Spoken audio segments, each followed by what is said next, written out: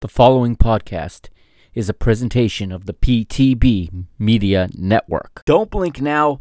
2024 is already through its first month, and Benfica still alive on three fronts. Yes, the League Cup went by the wayside, unfortunately. I've got some thoughts on that. I'm sure you do too, and I'll cover some of that in this episode. Plus, I've got about 2 months worth of matches to talk about. I'm obviously not going to get to all of that, but I will recap as best I can where I've been for the last 2 months and what's been going on with the club. All that coming your way on this first episode of 2024, the first Mr. Benfica of the year, and it starts right now.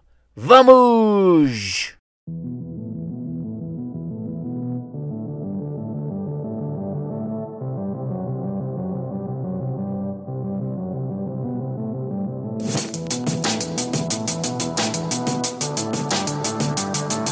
Why did you choose Benfica, Roger? Yeah, I think it's a really great club, one of the best clubs in the world, and so I think I love football, and if you love football, you love Benfica. Fans are just awesome.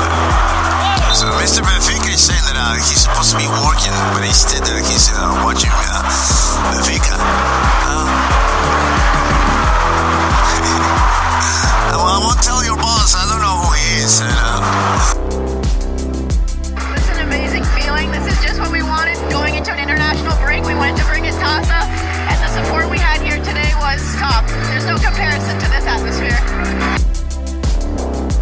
And there is a poor one from Ceballos. Oh, it's a great chance here for Rafa Silva for Benfica, who lead by 2 goals to 1. Rafa Silva was onto it like a shot, and he gobbled up the chance. And Benfica have turned the tie around.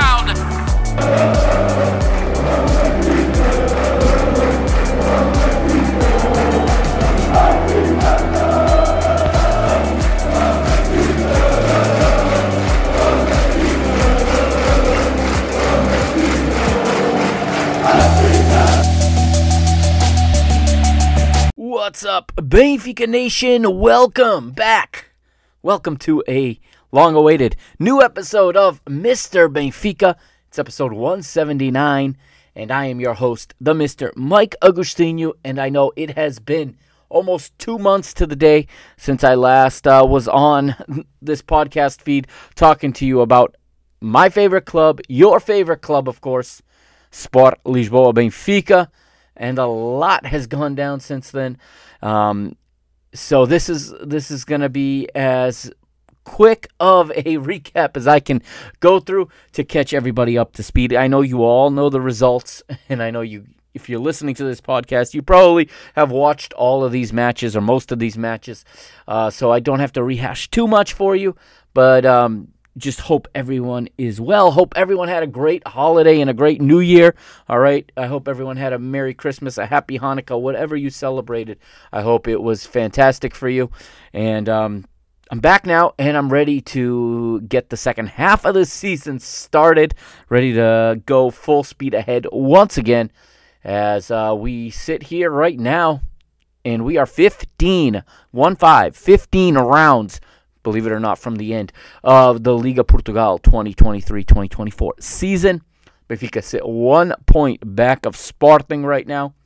And considering everything that has happened this season, everything we have dealt with, and I'm sure I'm going to forget things because a lot has happened in these 2 months since I last recorded.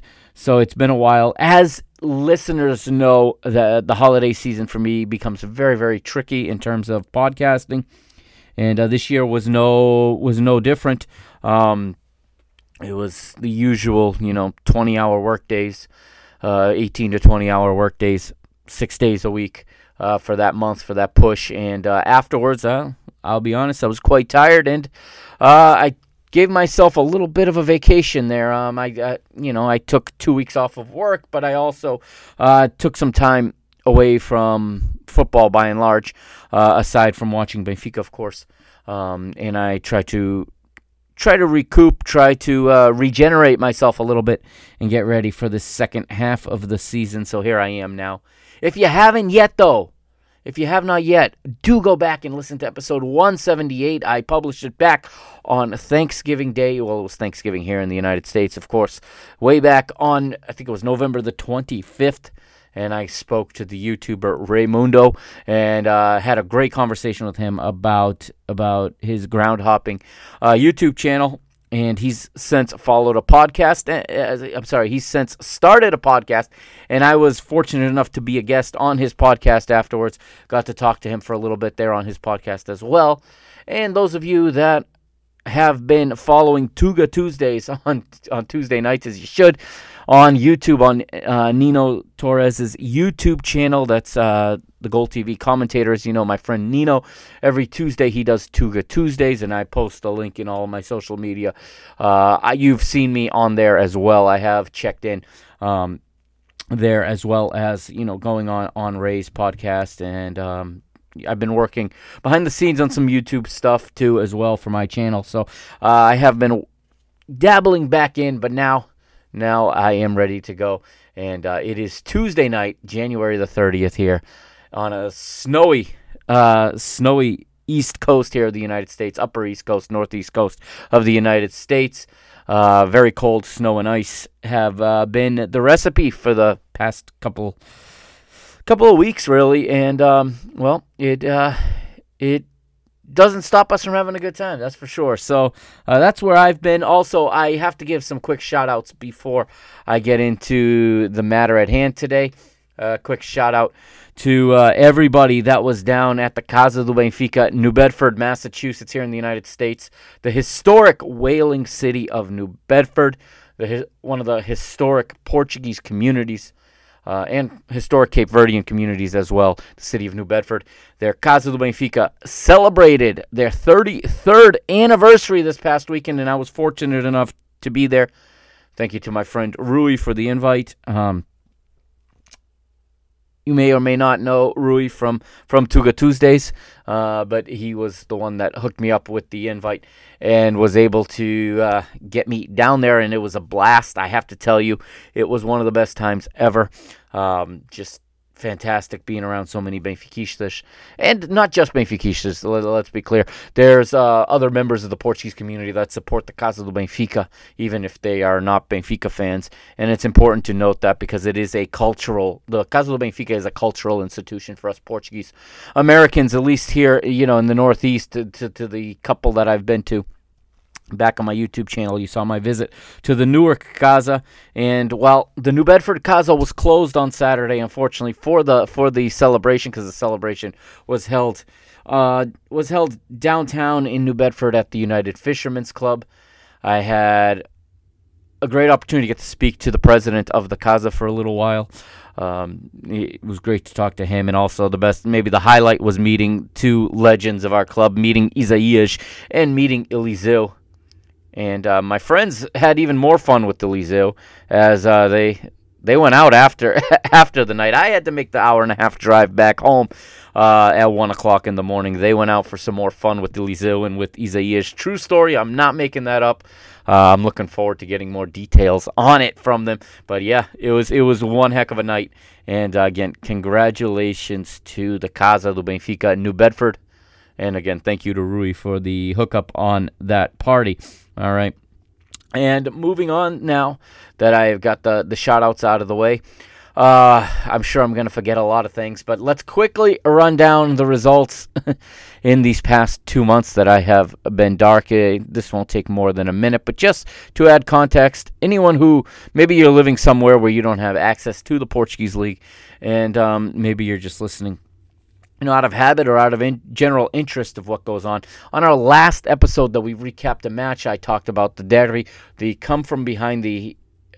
incredible come-from-behind 2-1 win over Sporting at the Luz.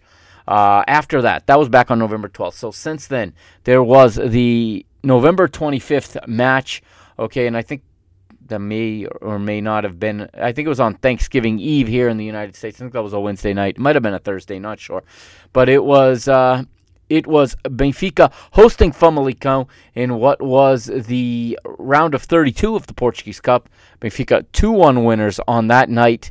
An own goal from Richelli and a goal from Rafa 5 minutes apart were the difference as Benfica secured passage to the round of 16 in the Portuguese Cup that night. After that, Benfica hosted Inter in the UEFA Champions League, remembering Benfica needing a victory to stay alive.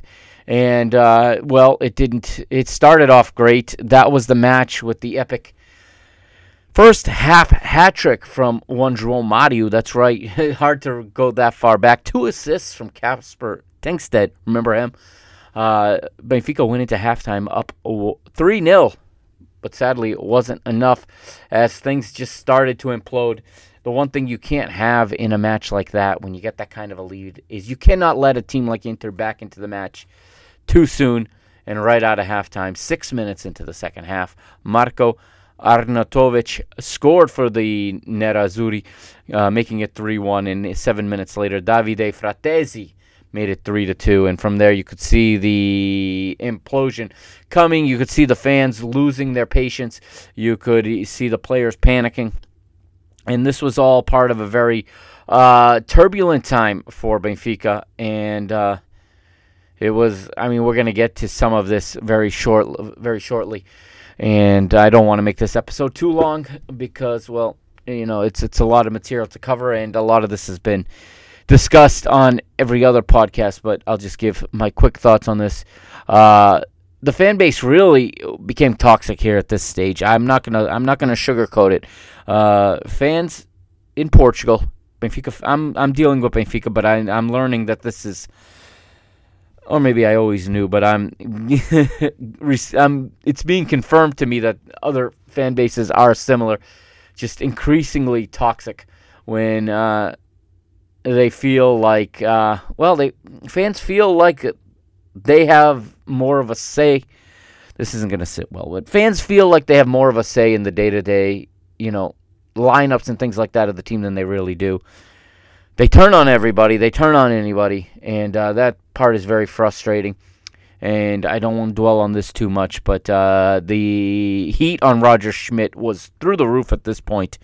And, of course, I'm going to be honest, a lame penalty, if I remember correctly, was awarded in the 72nd minute. And again, Benfica not able to get a single penalty in this group stage, throughout this group stage, unable to really capitalize. And I think it could have been a much different group stage if the referees just made the right call.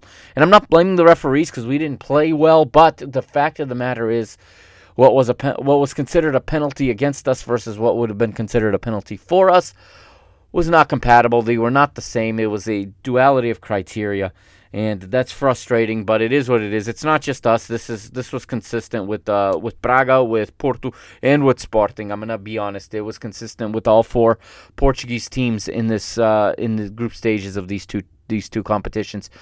And, Alexis Sanchez steps up, and Alexis Sanchez buries the penalty, making it 3-3. And despite fans, just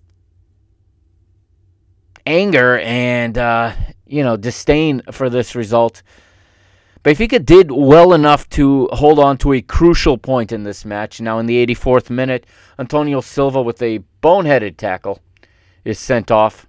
Okay, originally given a yellow card, and then after the VAR is consulted and after the referee went to the monitor, the yellow card was rescinded and the red card was shown to Antonio Silva.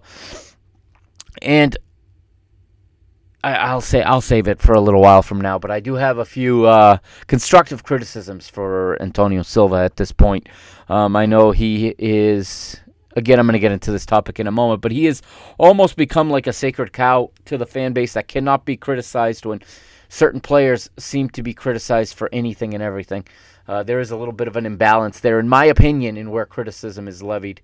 I think it was this game where Antonio Silva, left something to be desired on these goals as well. But anyway, moving on. He's a young defender. He's a phenomenal center back. The sky is the limit for this kid. I'm not saying that it's not, but I am saying that it's too soon for him to move on to a bigger club with even more pressure than he's on here because he's made mistakes this season, and he made mistakes this past weekend. He made mistakes in the League Cup semifinal, and they seem to get swept aside by everybody because he is one of the favorites, because he is the Seychelles product, and he's one of my favorite players. But I will have no issue pointing out, mistakes that get made, and I've seen a few, and I've said it before. A lot of times in his tackle, he leads with the wrong foot. A lot of times his defensive positioning is almost there, but it's not quite there yet. And, I think part of it is coming through the academy. So much of an emphasis on the center backs and on all the backs is about their passing ability going forward, and I get that. But there are still some defensive fundamentals in him specifically that I'd like to see polished. Because if he does that, he has all the potential to be just as good as the center back he lines up next to, just as seasoned as the world champion that wears the captain's armband for us. I think that's a perfect role model for him. And I do believe Antonio continues to work, and he is going to continue to get better. So when I make criticisms of him, it's not because I don't value the kid. I do. And I think he's going to be a phenomenal center back in the long run. But let's remember that he not at all perfect yet. But anyhow, we hold on to this one for dear life, and we escape with the point, which would be crucial in at least hopes of staying in European football. That point would come crucial. It was the first point in this year's Champions League for Benfica. Tough campaign for Benfica in this year's UEFA Champions League. But it could be a growing year. It could be a learning process. And hopefully, if everything works out and we're back in the Champions League next year, I'm rusty. Got a little bit of rust on this microphone. But if we're back in that Champions League next year, as we should be, I think we're going to be a better team because of the struggles of this year. I do believe that. Okay, next match. December the 3rd, we traveled up north to Moreira dos Cónegos. And we're held scoreless, I think, for the only time this season in the Liga. I think it's the only time we were kept off the score sheet, as Moreirense held us to a 0-0 draw. Typical 0-0 draw that you would expect. Plenty of opportunities. Unable to finalize, unable to finish. And a lack of creativity, real big lack of confidence. That collapse at the midweek previously against Inter, I think, really affected the team. And again, the fans don't help. I'm sorry, they don't help. They put more pressure instead of putting more support in these tough times. And that disappoints me in the fan base, and an otherwise fantastic fan base. I know I've been hard on the fans this year, especially.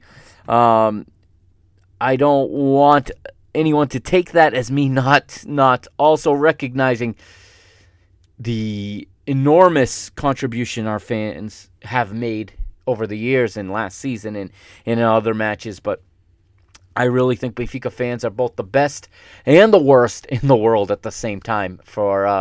It's that same passion that makes us the best, that makes us insufferable at times. And the skid continued. It continued another 5 days to December 8th, and this is the match I wanted to spend a few minutes talking about. Not so much the match, but the antics.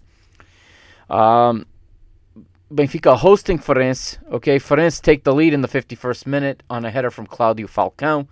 Benfica in trouble. Roger Schmidt under, again, just incredible scrutiny. It's not even for his coaching. At this point, now we have the Portuguese media attacking Roger Schmidt for no good reason. Clear, I'm going to say this, and it could be controversial, I don't care. Clear xenophobia from the Portuguese media towards our manager, okay? Our manager who handles press conferences in a language that is not his first language either. He's meeting the media halfway in addressing and taking questions in English, questions they have never had issues asking before, okay? I'm not going to, at this time, I'm not going to be like some other people, criticizing the Portuguese media's lack of acumen, lack of ability in English. I get it. It's not easy. But again, if you're going to be in the press room of a professional football match, anywhere in the world, with all due respect, you should have a basic level of English, okay? I don't want to hear... And our fans jump on this too, and I got in a lot of arguments about this, okay? I want Roger Schmidt spending his time figuring out how to fix the problems at Benfica. I want him figuring out how to better manage the players, how to manage playing time, how to manage balance in the squad. I don't want him spending his time learning Portuguese, okay? It's just at where this club is right now and where this team is right now in a crucial part of the season, the last thing I want him spending his time doing is worrying about speaking Portuguese so that this media can then twist and turn the things he says, that he says in good faith, that they then twist and turn into things he didn't say. And again, this was, if I'm not mistaken, it was either this game or one later where they started refusing to speak to him in English, yet they have no problem, absolutely no problem, speaking to Marcus Edwards in English. Marcus Edwards has been in Portugal about 3 times as long as Roger Schmidt. No problem. No problem speaking English to Marcus Edwards. No problem at all. But to Roger Schmidt, it's a problem because he's the manager of Benfica and because he answers things and they don't like his answers, and they take it, they take things personally. It went back to when we beat Sporting, and the journo asks, if every game they have to ask Roger Schmidt if the result was better than the performance. They never ask that to Ruben Amorim. They never ask that to Sergio Conceição. They never ask that to Artur Jorge. They never ask that to Álvaro Pacheco. Okay, they don't ask that to Vasco Seabra. They don't ask that to any other of the managers in the Portuguese league. It's only to Roger Schmidt that they preface the question like that and with so much hostility in their questioning sometimes, or arrogance really is what comes across from the media. And I don't want to generalize the media as a whole because by way of doing this podcast, I've actually managed to make some connections, and I have established some good relationships with some media members in Portugal, and I'm not talking about them. But they have no issue speaking English. When I spoke to 0-0 about Nemias Keita this past summer, when I was, on a call with the writer from 0-0, he insisted on speaking to me in English. I told him we could do it in Portuguese. He insisted on doing it in English. Very proud to show me how good his English was, and it was fantastic. It was phenomenal. But these journalists, there's plenty of journalists that speak very good English, okay? And like João Gonçalves says on the Fever Pitch podcast, if you don't speak English, no problem. Go write about something else. Go cover a different event. Go to some, there's plenty of other news for you to write about. If you don't speak English, you don't have to be in the press conference for Benfica matches. There's plenty of other matches where you won't need to speak English. Obviously, for selfish reasons and for this podcast, I like the sound bits in English to play every week. But again, the media started this, and then the fans took the bait, and the fans were all over Roger Schmidt in this one, and it came to a head in the 64th minute when, instead of everyone's favorite punching bag, which, everyone's favorite punching bag now is João Mario, has been for a long time, because he was not the one subbed off, and we talked about sacred cows. And the same fans who say there are no sacred cows in this team and that Auschwitz and João Mario are the coach's favorites and that they're sacred. The moment he subs off João Neves in a match where João Neves was not good, let's be honest. And I love João Neves. And here we sit on the eve of the close of the transfer window. I am ecstatic that he is still a Benfica player. Okay, I'm ecstatic that the offers stayed away. No serious ones ever came in. So this is not a knock on João Neves. Everybody has down matches. João Neves was not achieving what he needed to or what he wanted to. And I think he himself would have admitted that in this moment. But when Gonçalo Guedes came on and João Neves came off and João Mario went to the center, somebody ends up throwing, was it a water bottle? I don't even remember anymore what was thrown at Roger Schmidt from our own fans. And I'm sorry, But whoever did that should be banned for life from the Stadio da Luz, should be banned for life from any football stadium. This is not normal behavior. This is not civilized culture. This is not passion. This is stupidity. This is ignorance. This is arrogance. This is, as my avô would say, as my grandfather would say, it's ser mal educado, okay? Uneducated, meaning it in the contents of, not raised right. We're not talking about a book education in an institution, in a school. Talking about being raised a certain way and thinking it's okay to throw things at another person because you don't like a decision. And you know what? The switch was the right switch, okay? It was the right switch. João Mario went into the center of the pitch. We got what we were looking for out of him. We got the balance we needed. And as a result, everyone wanted Rafa coming off. I remember now. It was the fact that Rafa stayed on the pitch as well. Everyone wanted Rafa and João Mario coming off. I remember the Twitter arguments now that I had with everybody. Everybody wanted those two coming off the field. Rafa stayed on. Everyone loves to beat up on Rafa as well. But Rafa ties this match. Crucial point, assisted by Auschwitz in the 71st minute. And some fans even took to the internet and had the nerve to say that it was the fan who threw that water bottle at Roger Schmidt that lit a fire under the team, and that's why they came back. If you believe that, you are an idiot. You are a Neanderthal idiot, and we don't need you at this club if that's what you think. All right, I'm going to cool it down now a little bit. There's never an excuse to throw things at anybody, but especially at your own players or your own team. But this was a point where Benfica were really struggling. 1-1 draw at that moment with Farense. The same Farense that looked absolutely incompetent at the weekend against Porto, but that's a whole different story. And then the turning point for me in the season came 4 days later, December 12th. This for me was a huge moment. I know I was looking at this Champions League game, and I wasn't even the least bit concerned about advancing to Europa League. It's great that we advanced, but it brings a whole different set of complications with it.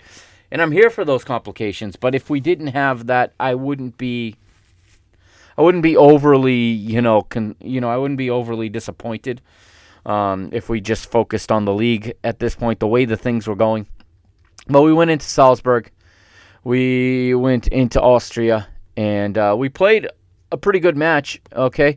And Di Maria got us on the score sheet early in the 32nd minute, and then just before halftime, Rafa, there he is again. Everybody wants him out of the club. Everyone says his cycle is over. Yes, he misses 7 out of 8 chances, but he still creates so many chances, and he's the only one getting on those chances most of the time. And again, he finds the goal. I couldn't have been happier about Rafa scoring.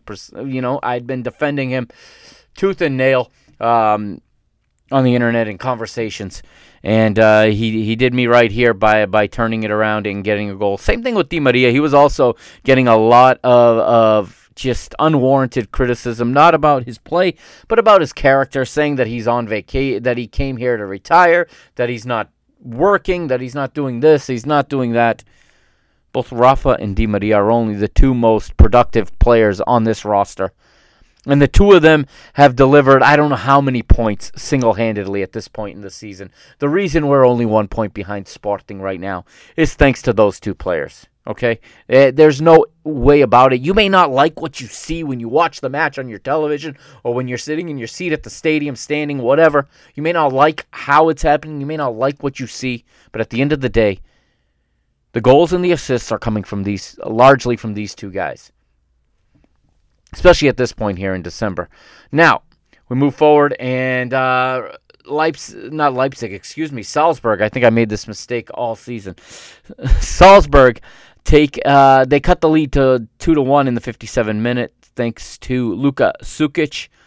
And things get a little bit crazy. Now, remember, Benfica needed to win by 2 goals to advance to take third place, because if I remember correctly. Let's see here. If I remember correctly, yes, Benfica and Salzburg were both on 4 points at this point, with Benfica in the lead. However, Salzburg was ahead on head-to-head. Okay, so the match, Benfica needed to win 3-1 precisely to win the head-to-head matchup. If they had won 2-0, they would have lost, I believe, on the goal difference. Double check that for you.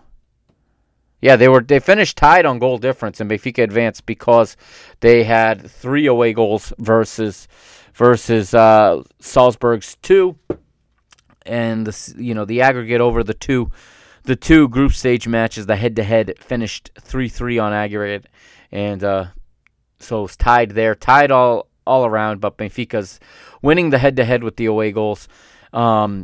It's like the 5th or 6th tiebreakers, just like last season, except this time it was for 3rd place. But Benfica get it thanks to heroics, very, very late, and it inspired me to give the nickname that has seemingly stuck, at least in the English language media.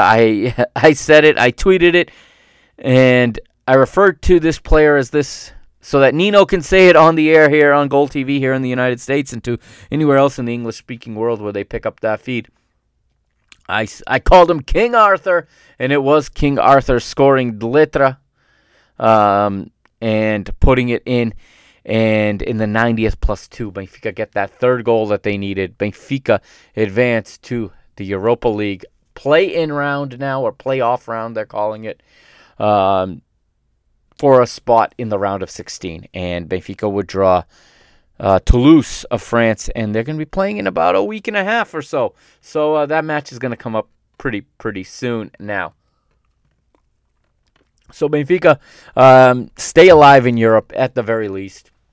And now, of course, Benfica fans, in the space of about 5 minutes, go from this team's not going to win anything this year, this season is lost, Rogers got to go, to after King Arthur Cabral's goal here in stoppage time, quickly the mood was, we're going to win the Europa League. And this is the dichotomy of what it is to be a Benfica fan. And it's exhausting. I'll be honest, it's exhausting dealing with this. It's exhausting. There's real struggles in keeping attainable objectives. I'm not saying they can't go on and win the Europa League. I'm saying we're getting way ahead of ourselves, even thinking that far ahead in the calendar. But Benfica managed it, and it couldn't have come at a more important time because 5 days later, Benfica travel to Braga, to the Pedreira, to the rock quarry, and in a very, very tough match, in a match where we saw the true value of Anatoly Trubin. He was lights out in this match. We got a good performance also, a man-of-the-match performance for Orkun Kokcu in this match, and a goal from Kasper Tengstedt. Remember him? Kasper Tengstedt's 3rd-minute goal was the only difference between the two sides in this one, and Benfica win 1-0 on the road at the Quarry, beating Braga, a huge, huge victory, and keep pace with Sporting. In Benfica, for the first time since I can remember, and I'm going to include Braga in this, take on our 3 direct rivals for the title, Porto, Sporting, and Braga, and win all 3 matches in this first half of the season. I don't ever remember that happening before, and that is also a major reason why we're still in this race. Although we'd still be in the race. I shouldn't say still in this race, but it's why we're as close as we are to the lead. And Tengstedt with a winner against... He's got 3 winning goals this season. He's got a winner here against Braga. He picked up the winner in stoppage time against Sporting, and he's got the winner earlier in the season against Estrela Amadora at the Luge. He doesn't score often, but when he does score, they are valuable. Kasper Tengstedt, Benfica 1-0 winners that night, and then moving on, League Cup action on December the 21st, making quick, easy work of AVS Football SAD 4-1 victory for Benfica in that one. And then a league match at home against Famalicão. A 3-0 win over Famalicão. Arthur Cabral scores again. Rafa and the now departed Petar Musa. Then Benfica travel to Aroca, and normally a tough match. Benfica take care of business at Aroca, and Benfica win 3-0 once again. Once again, it's Rafa. Once again, it's Musa, and Kokshu also getting on the score sheet and putting in another man-of-the-match performance. The same Kokshu that 3/4 of the fan base is calling a flop. And, yeah, I guess, luckily the players don't listen to any of us, because if they did, this would affect their performances on the pitch, I'm pretty sure. Unfortunately, people want to hammer Roger Schmidt for saying the team played well. Is it that hard to understand, what he's doing? Is it that hard to realize that the manager is protecting his players from this, dare I say, from this imbecilic element of our fan base? It's not the entire fan base, but it's a wing of the fan base. It's a portion of the fan base. And it hasn't crossed anyone's mind that the manager's realized that he may need to protect his players from this kind of criticism and deflect it towards himself. I believe that's exactly what he's doing when he tells you that the team plays well. Any coach can find instances in any match that they liked and keep the focus on that. This is an experienced manager with over 20 years of experience. The internet Guardiolas have zero experience. They think they have every answer for every problem.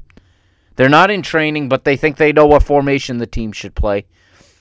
Thinking that it hasn't been tried, something as simple as going to a 4-3-3. You don't think that this has been attempted, that it has been tried in training, and maybe there's something about it that doesn't work? No, the fan base thinks they know everything, and it is exhausting to deal with. I'm going to be honest with you, and I hope I'm not pissing too many people off. I don't want to lose anybody. If you're still listening after a 2-month hiatus, I welcome you here. If you disagree with me, it's cool. Please don't take anything personal. I don't take the insults that come my way personal. But again, just the overall attitude is exhausting.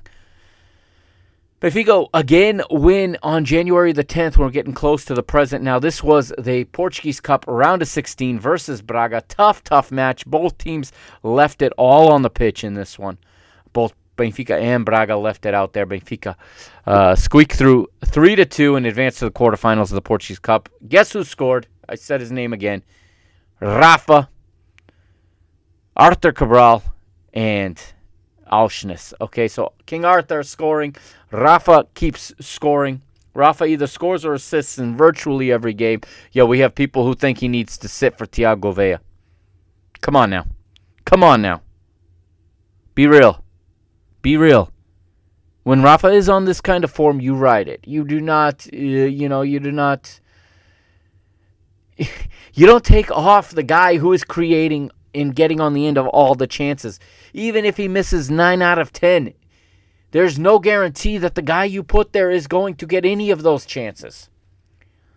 Substitutions can have negative consequences too, and the fan base looks at the match and thinks that substitutions only have positive consequences.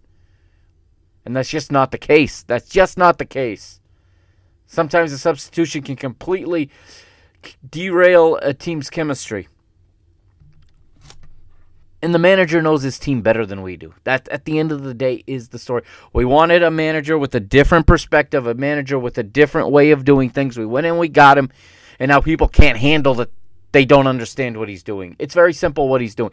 They call, everyone wants to call him, they use the Portuguese word teimoso, stubborn. But the fans are equally as stubborn. They want to see certain things, and we needed a project manager, and we got a project manager. And one thing about project managers is they stick to what they believe in, and they believe that in the end they will be the team left on top. When Benfica is this much more talented, I agree that I think that we are still going to be, when the dust settles. I know Sporting's playing lights out right now, But I really like where we are. I like being 1 point behind versus being 1 point ahead at this stage. I like building the pressure on them. Sure, they just scored 8. I know they just scored 8. But it's moments like that where slip-ups can happen. It's false sense of confidence in a match where everything went perfect for them. I don't mind being a point behind week after week after week, increasing that pressure on them.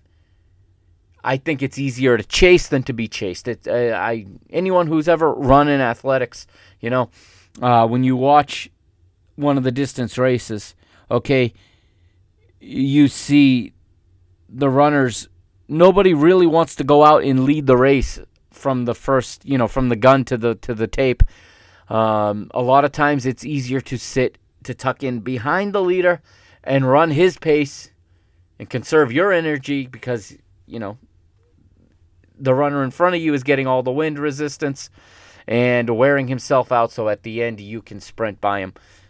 That's an analogy here. It's the same thing. It's not aerodynamic advantage that it is in running, but psychologically, I think being 1 point behind and just continuing to stay on their heels is going to be good for us in the end. And I do believe that when the dust settles and the smoke clears at the end of the season, Benfica will be the champion.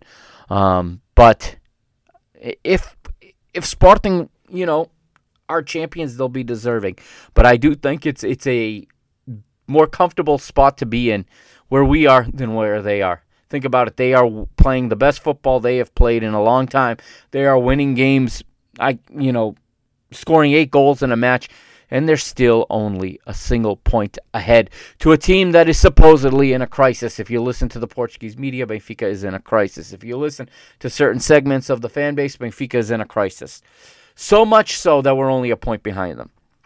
I read this week, someone said, this was after the Taça da Liga, the League Cup, defeat on penalties, mind you. It was not a defeat. We did not lose that match. We did not advance, but we did not lose. That goes in the record book as a draw. But I remember reading someone saying that if we had Ruben Amorim with this roster, we'd be 10 points ahead of Sporting. Probably single-handedly the most idiotic thing I have read all season, because Sporting have only dropped 8 points. There is no way mathematically we could be 10 points ahead of a team that has only dropped 8 points. But fans come up with these things and they cling to them and they share it with each other, and they go into these echo chambers where they just complain and complain and complain and complain, and they start to believe everything that they say to each other. And the fact that something's not even mathematically possible doesn't even cross their mind. But in this cup game, again, Rafa, Arthur, and Auschnitz with the goals. Auschnitz gets the winner in the 70th. An own goal in the 7th minute put Braga ahead. Benfica scored 2 to take the lead at halftime. And then Rodrigo Salazar scored an absolute cracker of a goal. I mean, he bombed a ball off of the crossbar. I think, if I remember correctly, just after a free kick, the ball went out for a corner. They crossed it. It's cleared by Otamendi, I want to say. And at the top of the area is Salazar, and he just hammers it. It kisses the crossbar on its way in.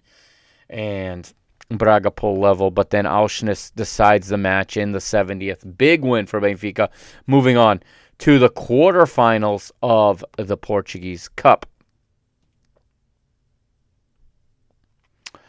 Next up was a home match with Rio Ave, and much of the same, the form. I mean, Benfica in the league are doing just fine. I mean, the form is as good as it's been in a long time. And goals from Di Maria once again, Tony Silva.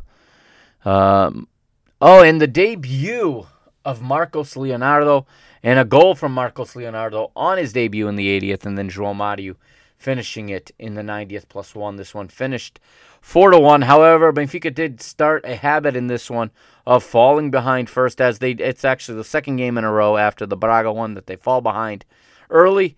but then come back. Guga scored for Rio Ave in the 9th minute, then Benfica scored 4 unanswered. That's kind of been where we're at. I prefer to see clean sheets. I'm telling you, that is something I value very, very highly. Longtime listeners know that. And I don't like falling behind, but if there's any positive to it is that it's done very early and that the team wakes up and, finds their way moving forward. And this was no different in this match. And we're getting goals. I mean, I know, again, we can talk about the Estoril match in the League Cup, but outside of that, we're getting the goals. Creating the chances, we're getting the goals. You win the game by getting the most goals. Not by playing something beautiful, not for playing nice for the cameras, not for being quote-unquote entertaining, okay? Titles are won by accumulating points, by scoring goals. And if you're scoring goals in bunches, the rest will come. The confidence that comes from that, the rest, the aesthetic quality will come. Lastly, a couple more results. 2-0 win at home to Boavista. This was the start of the second half of the season. Another goal from Marcos Leonardo and another one from Angel Di Maria. After Di Maria had one ruled out, but then he did the second one they couldn't rule out. Another assist for Kokshu, the so-called flop. And the players just being productive. And then, of course, the League Cup match fell behind again. So third match in 4 that we fell behind. Rafik Gitani, who's been since linked to the club. I don't think that deal is going to happen in the next 48 hours, but we'll see. Scored for Estoril. Otamendi scores in the 58th to pull level, and I thought we were going to cruise after that. And, we had the chances. Again, we created the chances. It wasn't a perfect match by any means. It was not aesthetically pleasing, but we had more than enough chances to score. Again, everyone hammering on the coach. The coach cannot go onto the pitch and kick the ball into the goal, okay? The players the coach is putting, or the manager's putting on the pitch, are generating the chances. The XG is there, okay? They had nearly a 4 XG in this game against Estoril, okay? Which means that the coach's selections are fine. They're getting the chances. The chances are not going in. We also ran into a goalkeeper. It was one of those days where they save everything. It's one of those 1 in 10 matches where you could be there all night, and it just didn't go our way. Di Maria nearly wins it in the closing seconds. Everyone says, why does João Mario play the whole game? Why does Di Maria play the whole game? Well, in a match that's a single leg knockout and there's no extra time, you cannot take out Di Maria and you cannot take out João Mario, who are penalty takers. Roger managed this well. He got his penalty kickers on, and he took the people who didn't want to take a penalty off. I don't know why people have such a hard time understanding that. Now, Tomaja Araújo, missed his. He shot 6th. He missed. As a result, we lost. I thought when Trubin had saved it, had made his save, I thought we were going to win at that point. I thought the moment was going to get to be too big for Estoril. Inexplicably, though, Vasco Seabra sends Tiago Araújo, our on-loan player, up to take the 5th shot. And not because I think he just, that's not taking very good care of our player who's on loan, from us. And putting him in a situation where had he missed that shot, he was going to hear it from the fans of the rivals, and the media was going to say he did it on purpose. Fortunately for him and for his development, he converted. Of course, he was the one that would miss the penalty to lose the final to Braga, but that's neither here nor there. Had he missed against Benfica, who knows what that would have resulted for him in his career. I'm a fan of Vasco Seabra, believe it or not. I've followed his career for a long time now, since he was the Passos de Ferreira manager, who was and is younger than me. I'm pretty sure he's younger than me. He's been in this, he's been managing since he was in his 20s. Okay, and by and large, I like him as a coach, but that was a decision that I just found absolutely shocking, that he would put such a young player in that kind of a situation. But nonetheless, listen, Benfica, Marcos Leonardo misses his penalty, and then Araújo misses his penalty, and the match ends. All right, it ends that way. And Benfica are knocked out in the semifinals of the League Cup. Another year we don't win the League Cup. I wanted this League Cup badly. It wasn't meant to be. But an interesting fact is that Roger Schmidt now in 2 seasons, 2 League Cups, is yet to lose a match in 90 minutes, but is yet to win the Cup. He's been eliminated twice now without a loss. But Benfica, responded. Again, yesterday's match at Estrela Amadora. And let me say this first, okay? This is not the historic Estrela Amadora. People need to realize that. The league likes to pretend that they are. This outfit, this club, and I use that in air quotes, is Sintra Football. It's Sintra Football, okay, who had nowhere to play, who had no fans, saw this once mighty Estrela Amadora, trying to rebuild itself in playing in the Lisbon district leagues, knew that they had a license for the 3rd division, and convinced the sócios of Estrela da Amadora to hand their club over to Sintra Football SAD and create the entity we now know as, I believe it's Clube Futebol Estrela SAD. Okay, this is not Estrela Amadora. They look like them. They wear their badge. They play in their stadium. They are not the historic Estrela Amadora. And before I talk about the match, I do have to take a minute to talk about the controversy. Again, the only in the Tugão moments, this league never misses an opportunity to embarrass itself, to humiliate itself, to look like fools. And apparently, fans with valid tickets were not allowed in. Okay, fans with valid tickets were not allowed in. I've heard the excuses that it's too expensive to put seats. Listen, honestly, this is professional top-flight football. If you cannot meet the stadium requirements, why is it that we have Casa Pia playing in Rio Maior? In the 2nd division, we have AVS, who's another club that is not a club. It's a SAD that moved into a stadium that was empty to pretend to be a club that used to play there and to do everything they can to look like them and sound like them and fool people into thinking they are them. And you have Feirense in the similar situation with, a dispute between the SAD and the sócios. You have Lanque Vila Verdense, an absolute mess. Leixões, a mess. Leixões Stadium, suspended at the moment. This is embarrassing how these clubs are run.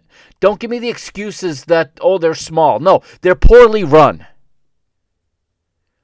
There is no excuse for selling tickets for seats that do not exist. For tarping off a section that does not exist. Now, their defense is that that fans, and of course they're saying it's Benfica fans, entered the stadium without tickets, and that's why it was full to capacity and these ticket holders couldn't get in.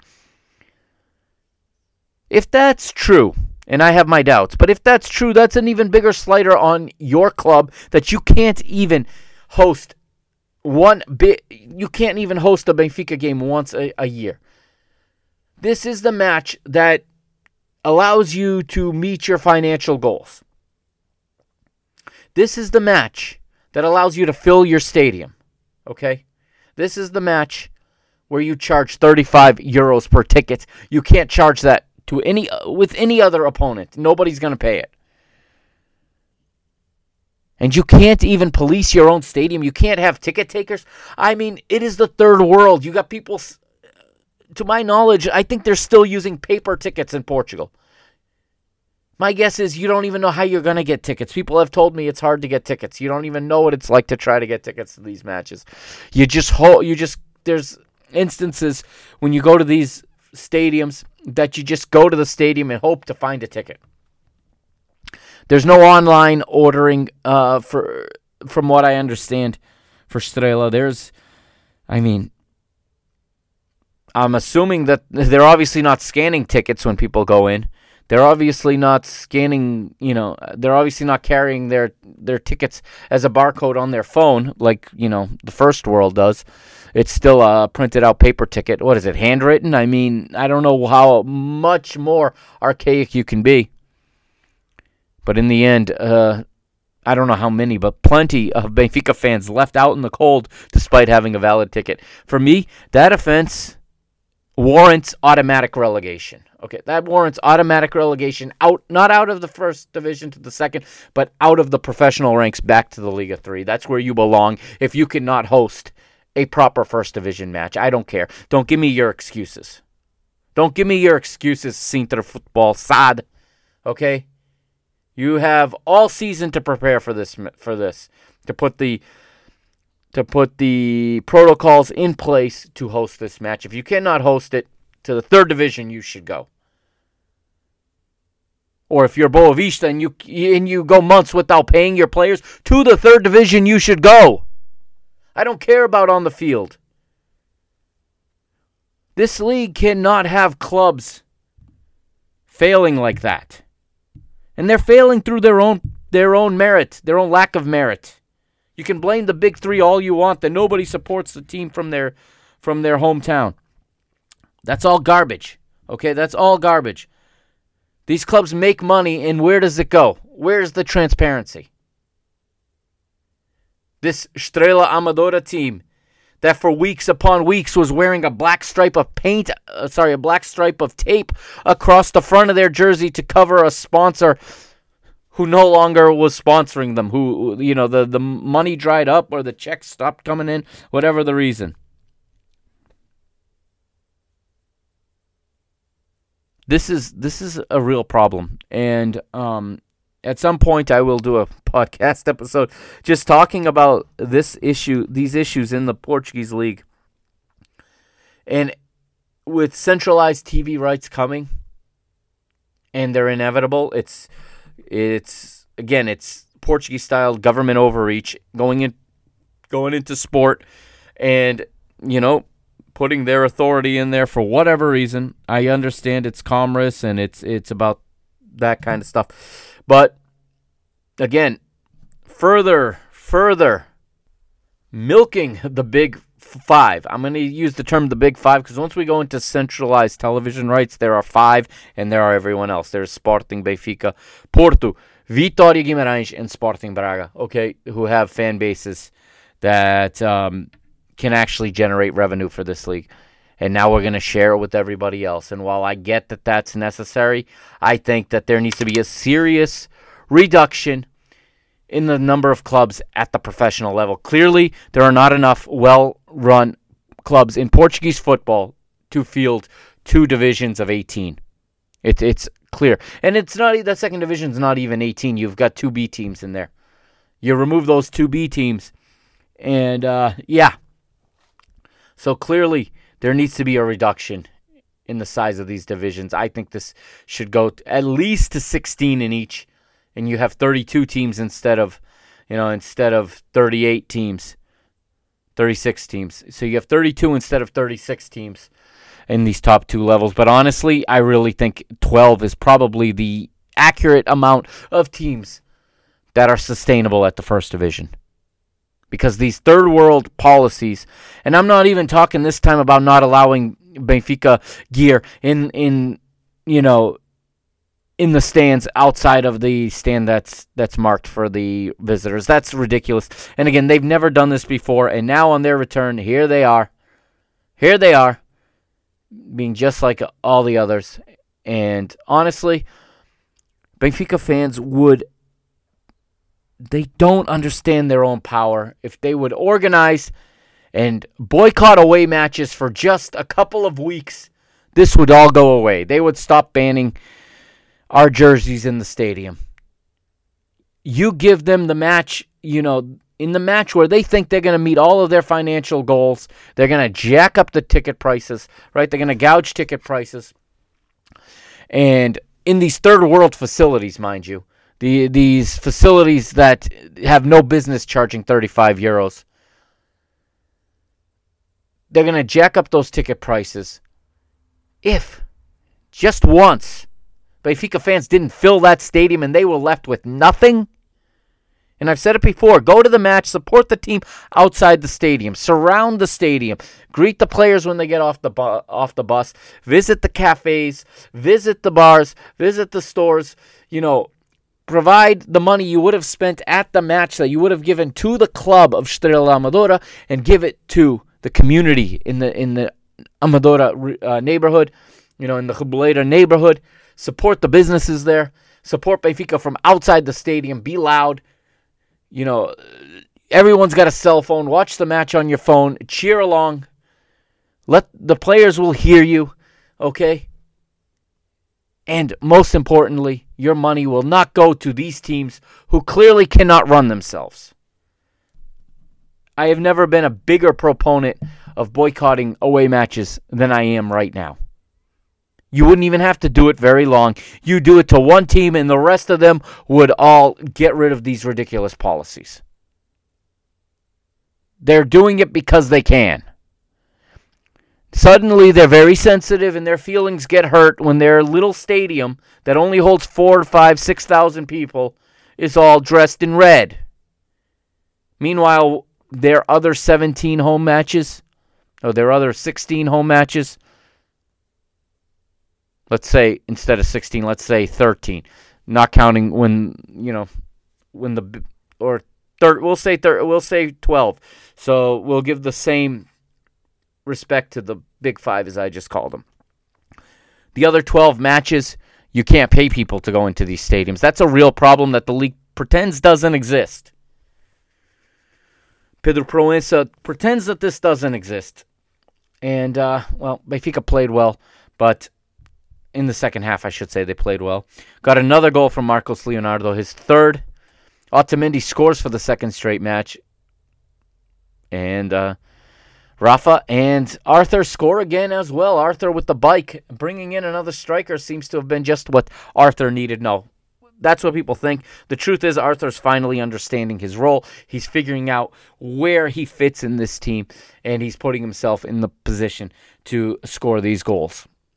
This team is only going to get better. I'm not worried about this team.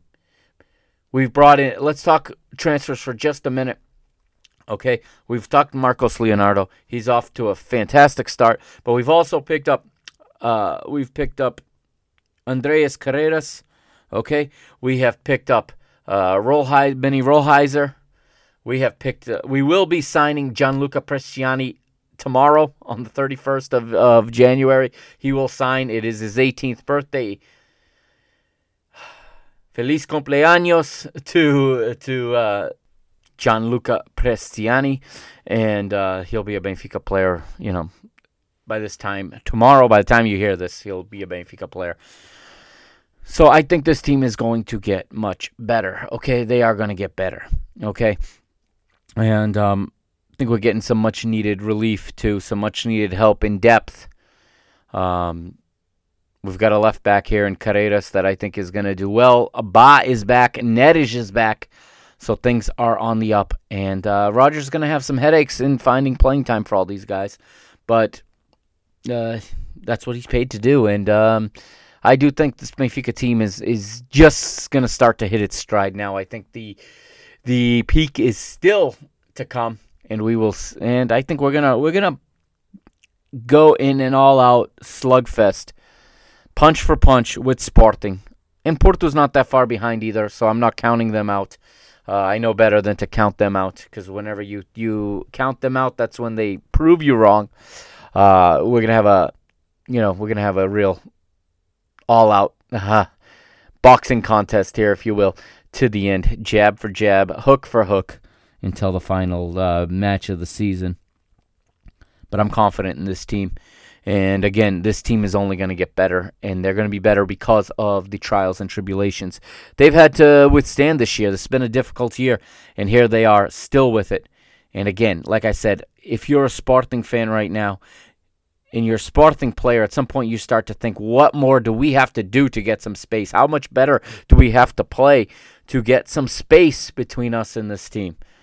And if you could just continue, they need to just continue to get better. Keep going, keep scoring goals, and let the results fall where they may. I like our chances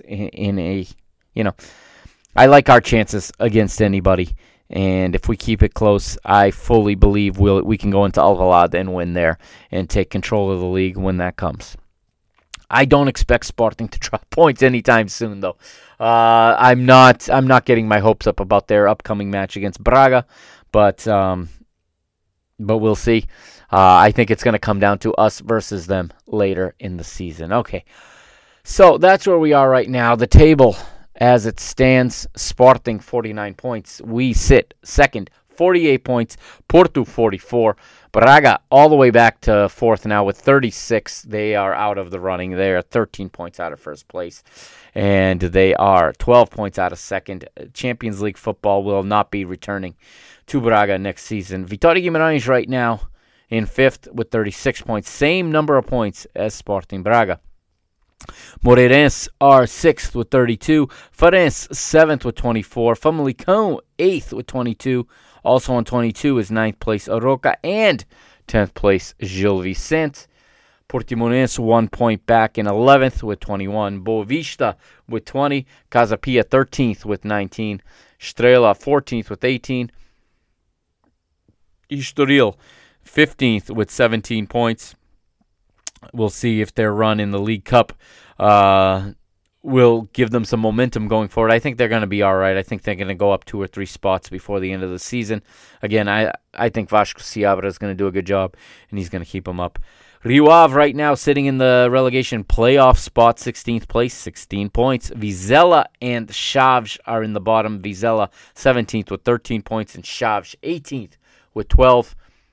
And, I think I'm going to place a bet pretty soon that Chaves will be relegated. I'll place a future for Chaves to be relegated. I don't see them coming back.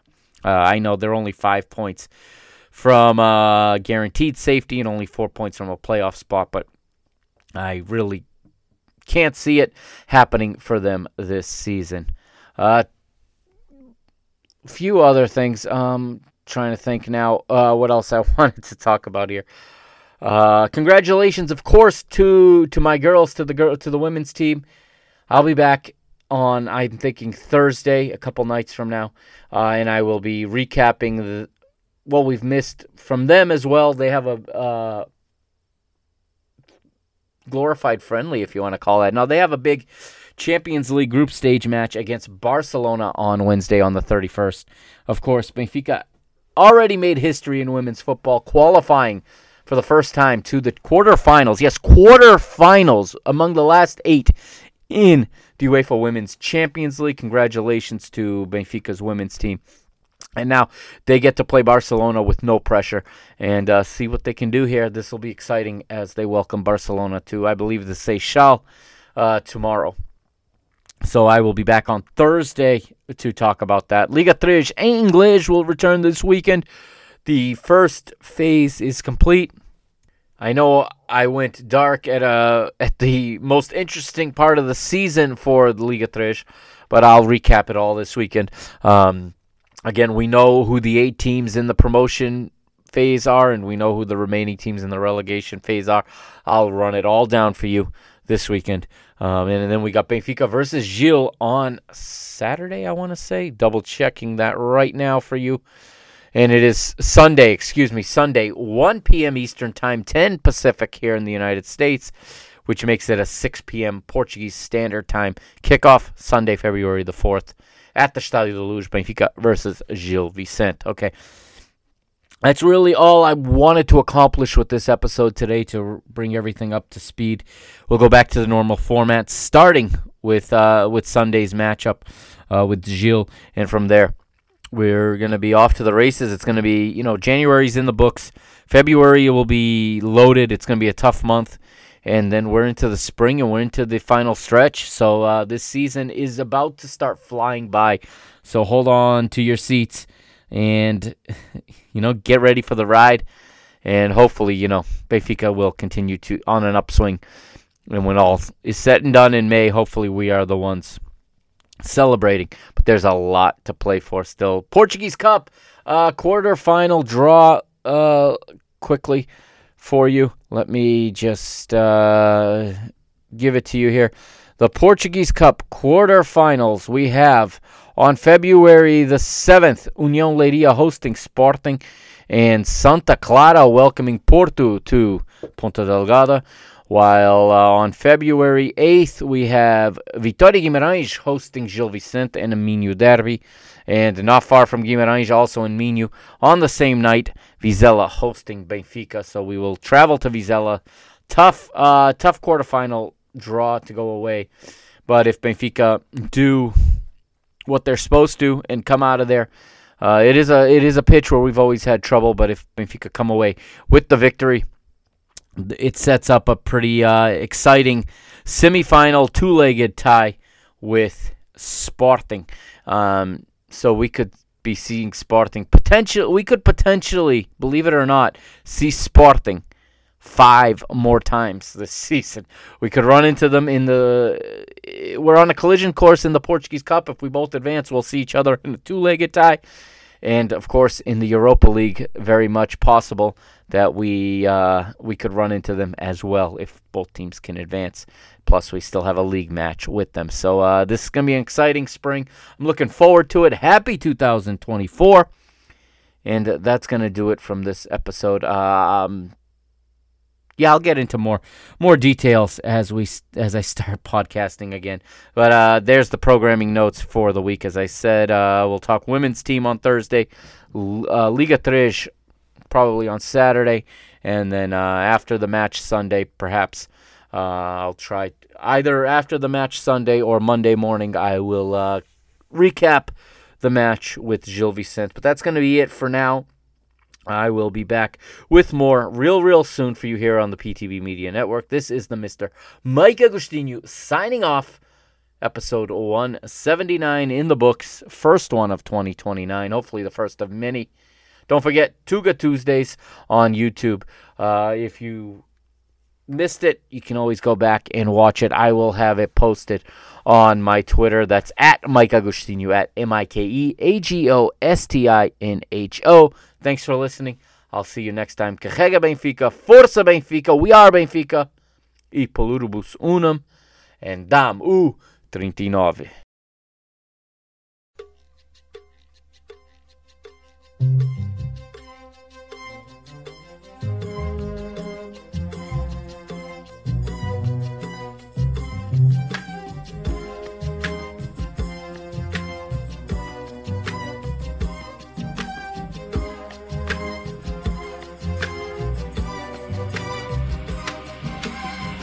And spending most of their lives living in a pastime paradise. And spending most of their lives living in a pastime paradise. Been wasting most of their time glorifying days long gone behind. And wasting most of their days in remembrance of ignorant soul dispraise. Tell me who of them will come to be? How many of them are you and me?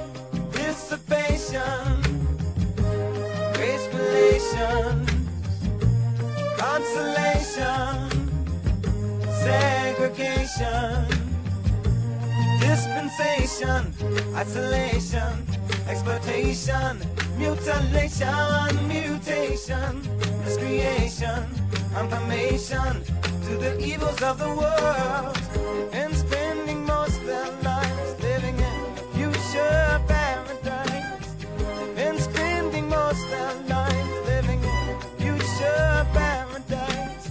They've been looking in their minds for the day that sorrow's lost from time. They keep telling of the day when the Savior of love will come to stay. Tell me who of them will come to be? How many of them are you and me?